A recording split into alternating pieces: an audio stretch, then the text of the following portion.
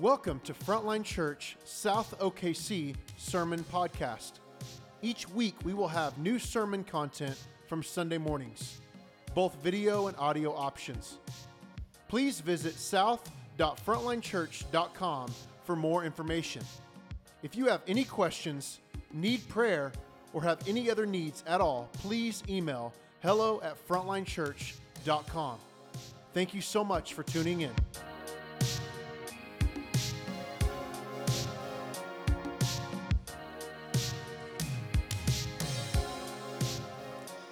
The scripture for today's teaching is Mark 5:21 through 43. And when Jesus had crossed again in the boat to the other side, a great crowd gathered about him, and he was beside the sea. Then came one of the rulers of the synagogue, Jairus by name, and seeing him, he fell at his feet and implored him earnestly, saying, "My little daughter is at the point of death. Come and lay your hands on her, so that she may be made well and live." And he went with him. And a great crowd followed him and thronged about him. And there was a woman who had a discharge of blood for 12 years, and who had suffered much under many physicians, and had spent all that she had, and was no better, but rather grew worse. She had heard the reports about Jesus, and came up behind him in the crowd, and touched his garment. For she said, "If I touch even his garments, I will be made well."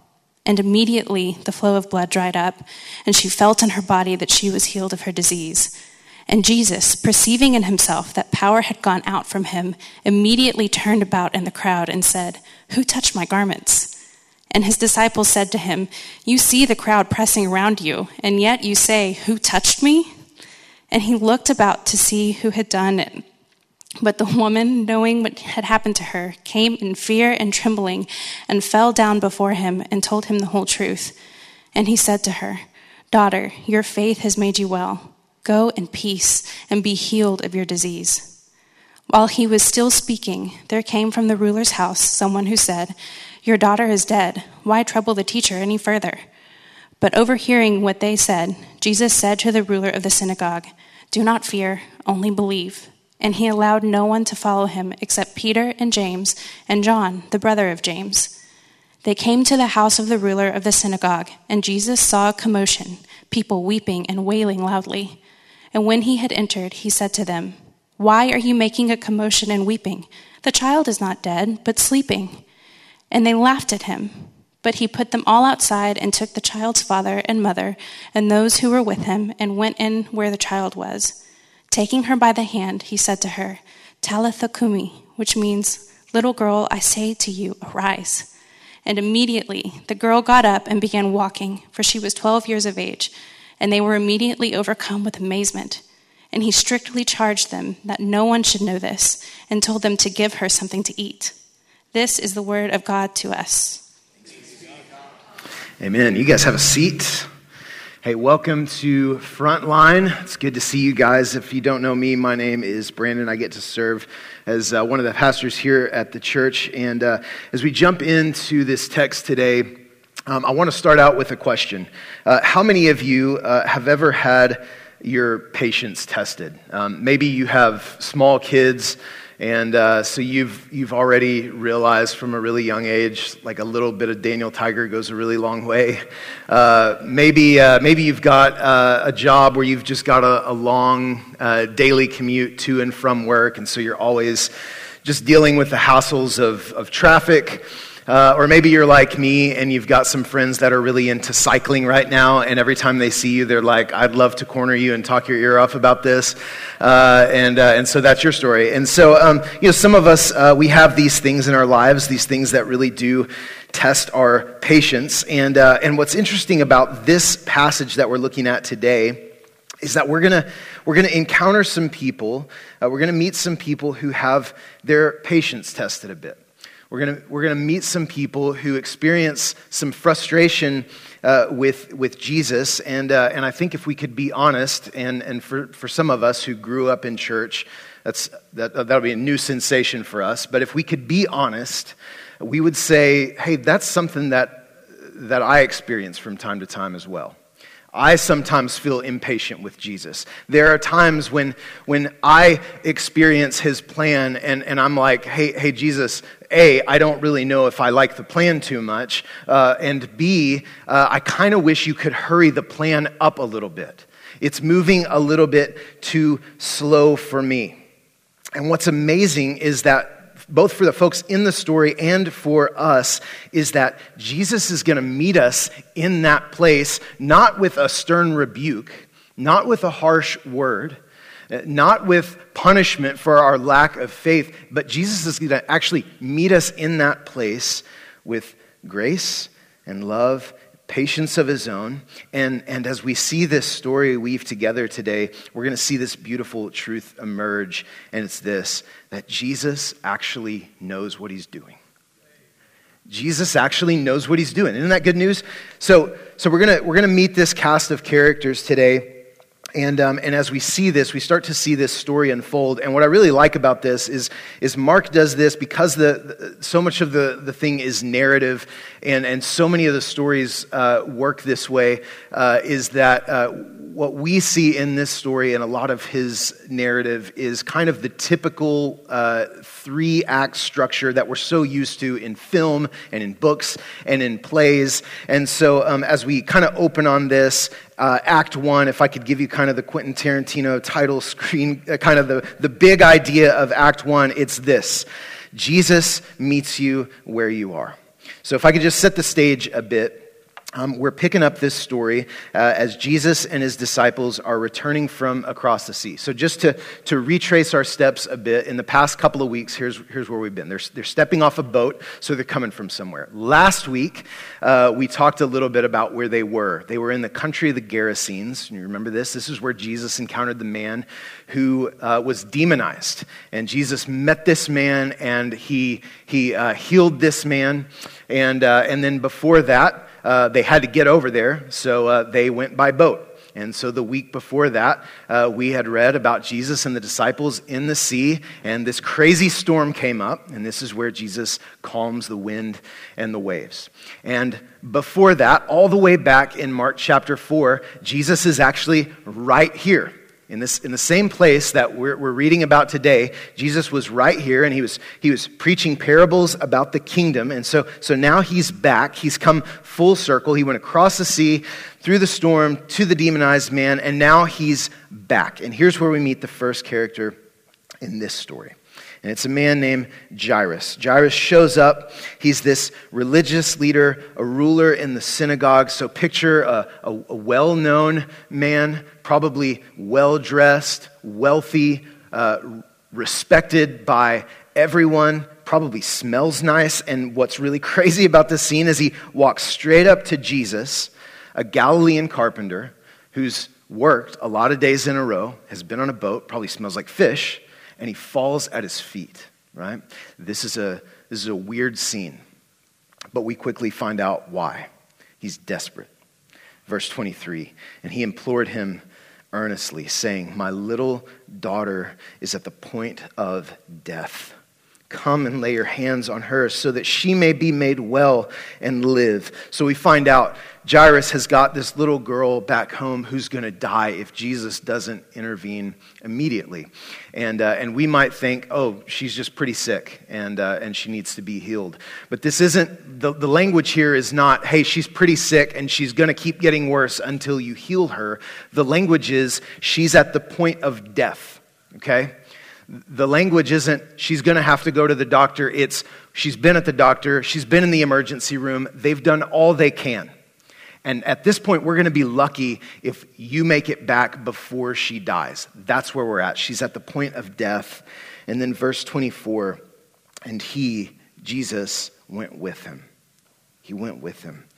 And I love that Jesus goes with him.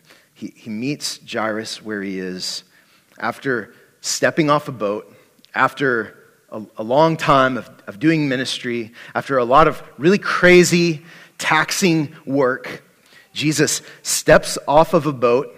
Now, I've never tried to, like on the way there, Jesus was asleep on the boat. I've never tried to sleep on a boat. I plan on keeping it that way.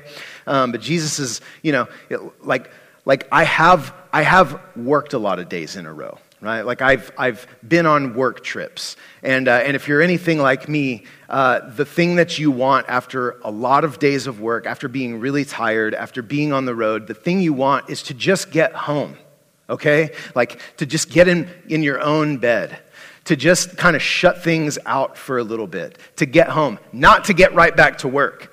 And what I love about this is that Jesus meets this man, and it amazes me in this moment that he isn't too tired. Jesus isn't too important. He's not too busy.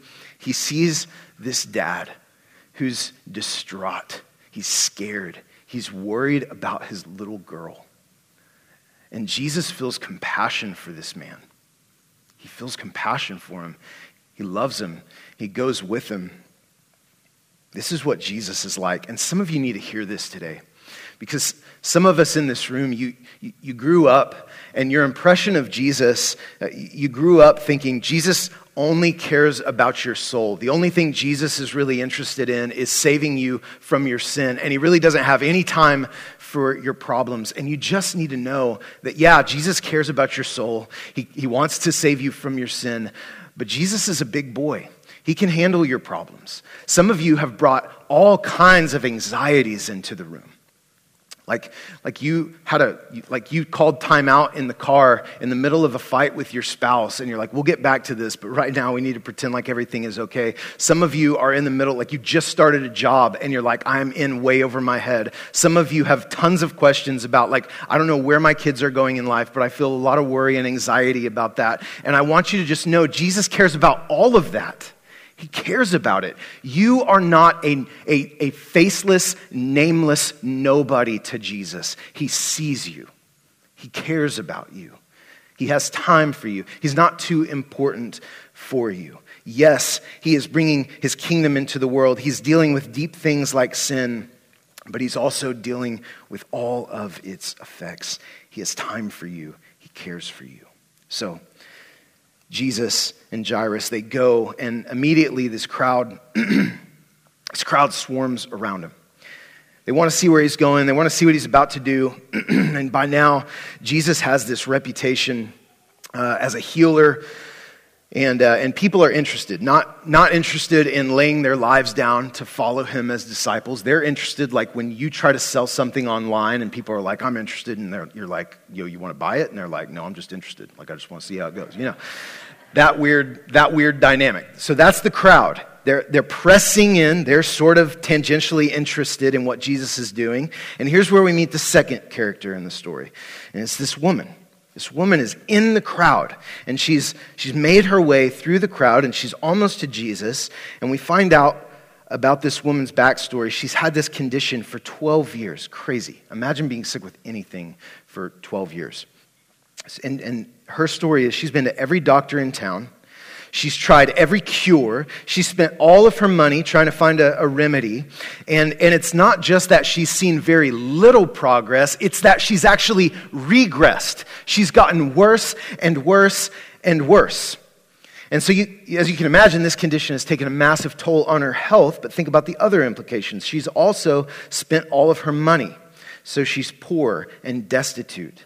Not only that, she has a disease that, according to Levitical law, causes her to be ceremonially unclean at all times. She's untouchable. She's hopeless. She's all alone for 12 years. But she's heard of Jesus, and she's tried everything else. And so she goes to Jesus, and she thinks, if I could just get to him, if I could just get to his garments, if I could just touch the back of his cloak, if I could just touch him, I'll be healed. And she does, and immediately she's healed. Mark says she's freed from her suffering, and Jesus realizes something is happening in that moment. Again, verse 30, Jesus, perceiving in himself that power had gone out from him, immediately turned about in the crowd and said, "Who touched my garments?" And his disciples said to him, "You see the crowd pressing around you, and yet you say, 'Who touched me?'" And he looked around to see who had done it. Jesus, this is really bizarre. Jesus realizes that power had gone out of him. Let that sink in for a second. Jesus in this moment experiences weakness. He feels power leave his body. He feels drained, and he knows, hey, there's been a healing in this moment. He loses power so that this woman can gain it. And so he stops everything to turn around and see what's going on, find out who this was. And here's where we see these two storylines converge. And so first we see that Jesus, he meets us where we are. And then the second thing that we see is that Jesus demands more than you want to give. So verse 33, but the woman, knowing what had happened to her, came in fear and trembling, and she fell down before him and told him the whole truth. Now, here's where things get really interesting. Jesus not only stops to see who touched him, which if you're following the story to this point, doesn't this feel weird? Doesn't this feel impractical? You're like, hey, wait, Jesus was going somewhere, and he seems to have forgotten that. Jesus stops, and not just to turn and just like kind of glance back and be like, oh, I healed somebody, cool. He doesn't just move on. He stops, turns around, and is like, okay, I want the full explanation, the whole truth. And so this woman comes, and he stands there as this woman falls at his feet and confesses everything. And if you're in the crowd, if you're the disciples, if you're the onlookers, you might be watching this and going like, Jesus, have you forgotten that this feels like kind of an emergency situation? Like you should probably be moving a little bit quicker, and it seems like you've lost your mind in this moment. And imagine Jairus and his anxiety, right?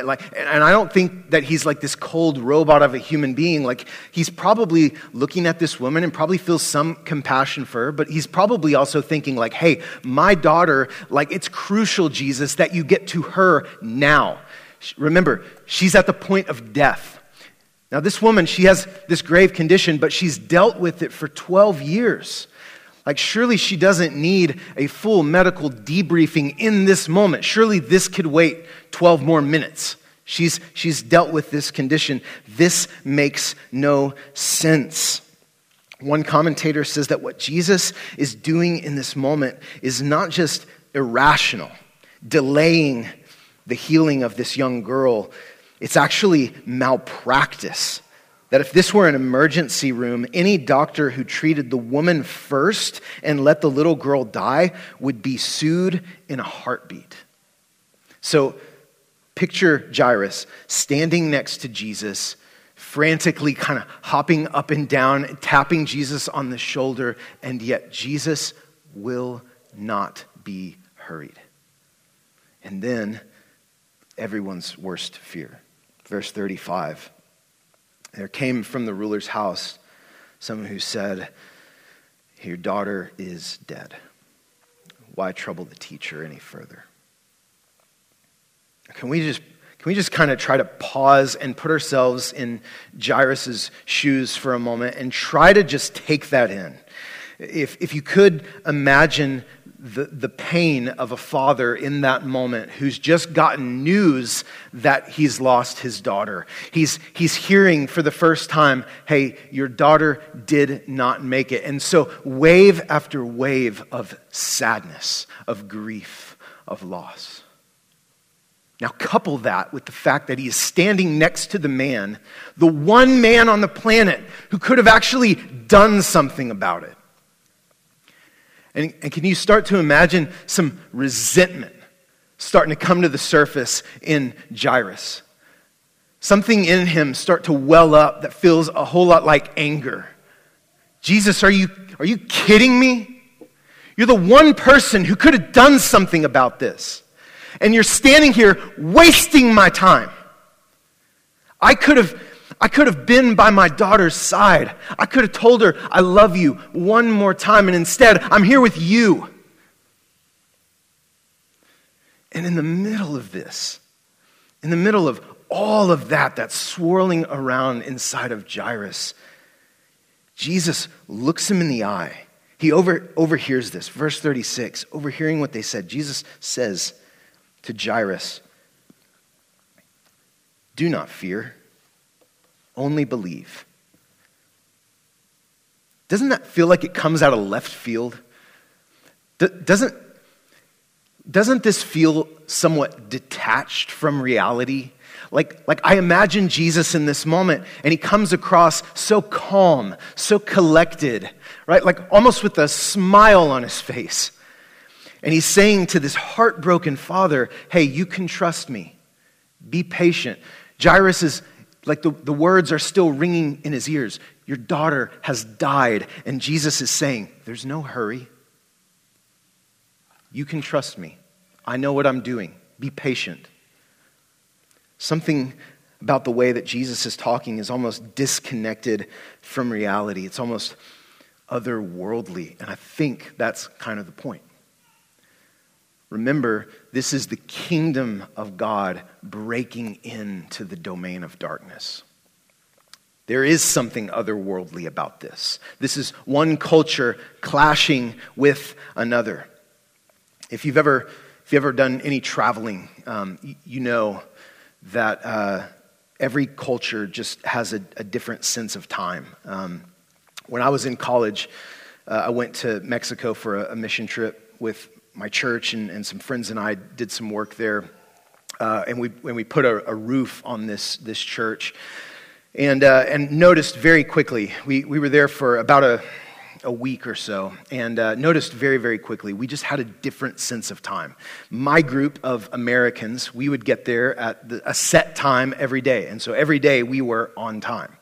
And the people who were a part of the church there in Mexico would show up, and to us, it just felt like whenever they wanted to.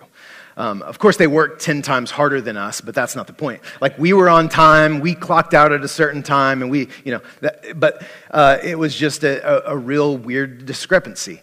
And the weirdest part was the last day, and this was a poor church. This was a very impoverished community, and so every day we would come in from a hotel, and we would drive down this road with it was a bumpy, just weird, dirt road, a lot of potholes. The very last day, we had to swerve to get around a dead horse that was in the road, and we still made it on time. And so we showed up to the work site, and we finished the roof of this church. And the other guys, they showed up whenever, and we finished it together. And I remember the pastor of this church showed up. This super sweet man named Alejandro, most joyful man I've ever met, and he was so excited about his church having this new roof. And he said, I want to have your whole crew to dinner at my house tonight. And so he invited us all over, and it was like 30 people. So I was like, are you sure? Can we pay for it? And he would not take no for an answer, wouldn't accept any help. And so finally we were like, okay. And he was like, I want you to be there at 6 o'clock, right after this. So we went straight from the work site. And I was like, there's no way this is going to be ready at 6 o'clock.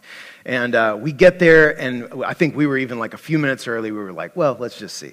And we got there, and at 6 o'clock, it was not ready, and just like I thought. And we get to his house, and I was like, is anybody even home? I don't even think they were home yet.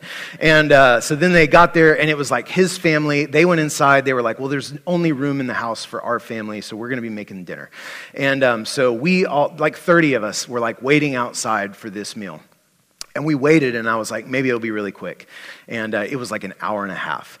But at a point, I was just like, maybe this isn't even real. Maybe they're not going to even, maybe they're just, maybe they're going to chicken out and go to bed and just hope we leave. But at a point, they finally came outside, and they started just bringing plates and plates of food and set up tables, and it was amazing. And it was very simple. It was rice and beans and fajitas. And I kid you not, to this day, it is one of the best meals I've ever had in my entire life. I was going back for seconds and thirds, and it was just incredible and well worth the wait. And it dawned on me at one point that on my time frame, right, in my culture, it feels really rude to serve dinner an hour and a half or 2 hours late. That just feels rude to me. And for their family, and maybe for some in that culture, the time is not really the point. The point was, hey, we've done our very best to serve and love and show our appreciation. That was their thing. That was what they set out to do. And so, anyway, we enjoyed that meal, and the night finally ended, and we drove back to our hotel. And on the way back, that horse was gone, and I realized we just ate that horse. We had horse fajitas, and no regrets at all. But I realize, and that's not the point. The point is, every culture is different, and timing is relative. So as ridiculous as that is, think about where we're at in this text. God's timing is so much more ridiculous than that. Think about Jesus here. He will not be hurried. His ways are not our ways. He doesn't operate on our schedule. So when we expect him to, when we'd like for him to hurry up, when we try to impose our timing on him, suddenly we feel this sense of like, well, he must not love me. Oh, wow, Jesus, this is really rude. Here I am. I'm waiting on you, and you've just decided not to show up. Maybe you don't really care about me. And so this brings us to this moment in the story where we start to realize, even though Jesus has been front and center this whole time, we realize he's really been subverting our expectations. So let's look at Jesus, namely, why is he delaying things? Why is he pausing to focus on this woman when he should be getting to the little girl? Is this some kind of game? Is Jesus in over his head? Is he trying to do too much? Is he tired from the long boat ride? Well, here's what's happening. Jesus sees the needs of Jairus and the woman. He sees the stuff on the surface. He sees the stuff that they see, but he also sees all the stuff under the surface. He sees the needs under the needs, the ones they don't even realize they have. What we see is that Jesus wants to do a deeper work in Jairus than he ever bargained for. Think again about Jesus' words after Jairus receives the news of his daughter's death. He says, "Do not fear, only believe." And if you're Jairus in that moment, you're probably thinking, I did believe. Like, that's why I came to you, because I believed. Like, I came to you, I needed you to come and cure my daughter before she died. I trusted you that much, and yet Jesus demanded more. The invitation was for Jairus to trust him even after his daughter had died. And that was way more trust than Jairus was ready to give. But look at how Jesus follows up. Skip to the end of the story, verse 37. Jesus allowed no one to follow him except Peter and James and John, the brother of James. They came to the house of the ruler of the synagogue, and Jesus saw a commotion, people weeping and wailing loudly. And when he had entered, he said to them, "Why are you making a commotion and weeping? The child is not dead, but sleeping." And they laughed at him. But he put them all outside, took the child's father and mother and those who were with him, went in where the child was. Taking her by the hand, he said to her, "Talitha cumi," which means, "Little girl, I say to you, arise." And immediately the girl got up and began walking. So Jairus came to Jesus, trusting a little, and Jesus invited him to trust him more than he wanted, more than he was comfortable with. But he also came to Jesus for a cure, and instead he got a resurrection. And what's starting to materialize here is the final act of the story, and here it is, that Jesus gives more than we expected to get. Tim Keller says it like this: if you go to Jesus, he may ask of you far more than you originally planned to give, but he can give to you infinitely more than you dared ask or think. So as we look at this cast of characters, we don't get credited in this story, but what about you and me?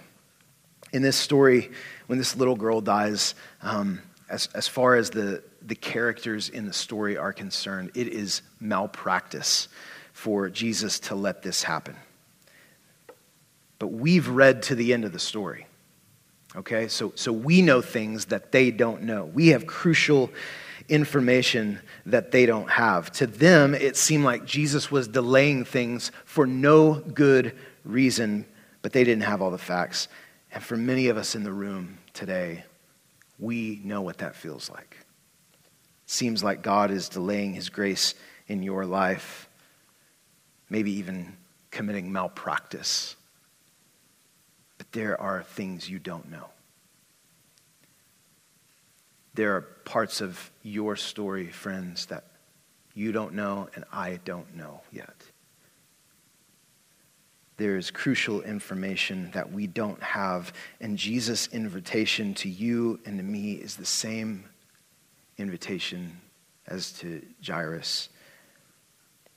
When hope seemed lost, do not fear, only believe. Trust me, I've got this. I know what I'm doing.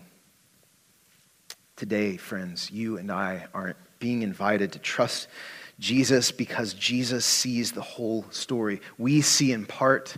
We see a little bit right now. There's more to the story. It's not all clear, but one day it will be. And until then, we can trust Jesus. And so as we start to close today, it's interesting that this little girl is one of the first characters mentioned in the story, but she's the last one we meet, which feels significant because Jesus, at his own pace, has been steadily moving towards her for this entire time.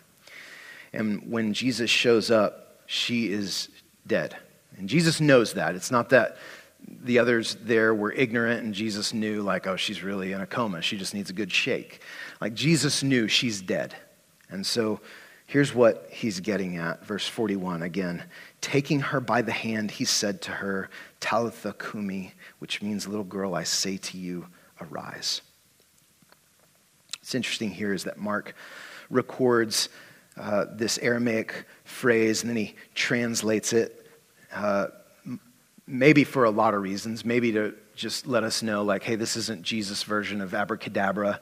I think the main reason this is recorded this way is that it's simply the language this little girl would have spoken in her ordinary day-to-day life. This is not Jesus using big Bible words. He doesn't say, be resurrected. He goes, and this is actually a term of parental endearment. Probably a better translation for this is, honey, it's time to get up. It's what a parent would whisper to their child on a sunny morning. And Jesus says, honey, it's time to get up. Think about this. In the middle of this kingdom of darkness, where the greatest villain of the human race is death itself. The greatest enemy, where death has the final word, and it always has. So much so that these folks in the story, when they find out the little girl has died, they come and they go, hey, just leave him alone, right? Like he may be a great healer, but your little girl has died. There's no one stronger than that. When Jesus goes and says, well, she's only asleep, they laugh at him almost as if to say, man, you must not be from around here. Because when death takes someone, like, that's it. When somebody dies, that's the end of the story. There's no coming back from this. But here comes Jesus, and he takes this girl by the hand, and he says to her, honey, it's time to get up. And it's as if Jesus is saying, hey, if I have you by the hand, death is nothing but sleep. Friends, in Christ, you may be in a dark night. Things today might not make sense. You may find yourself wanting to hurry him along. But he has you by the hand, and he will get you through it.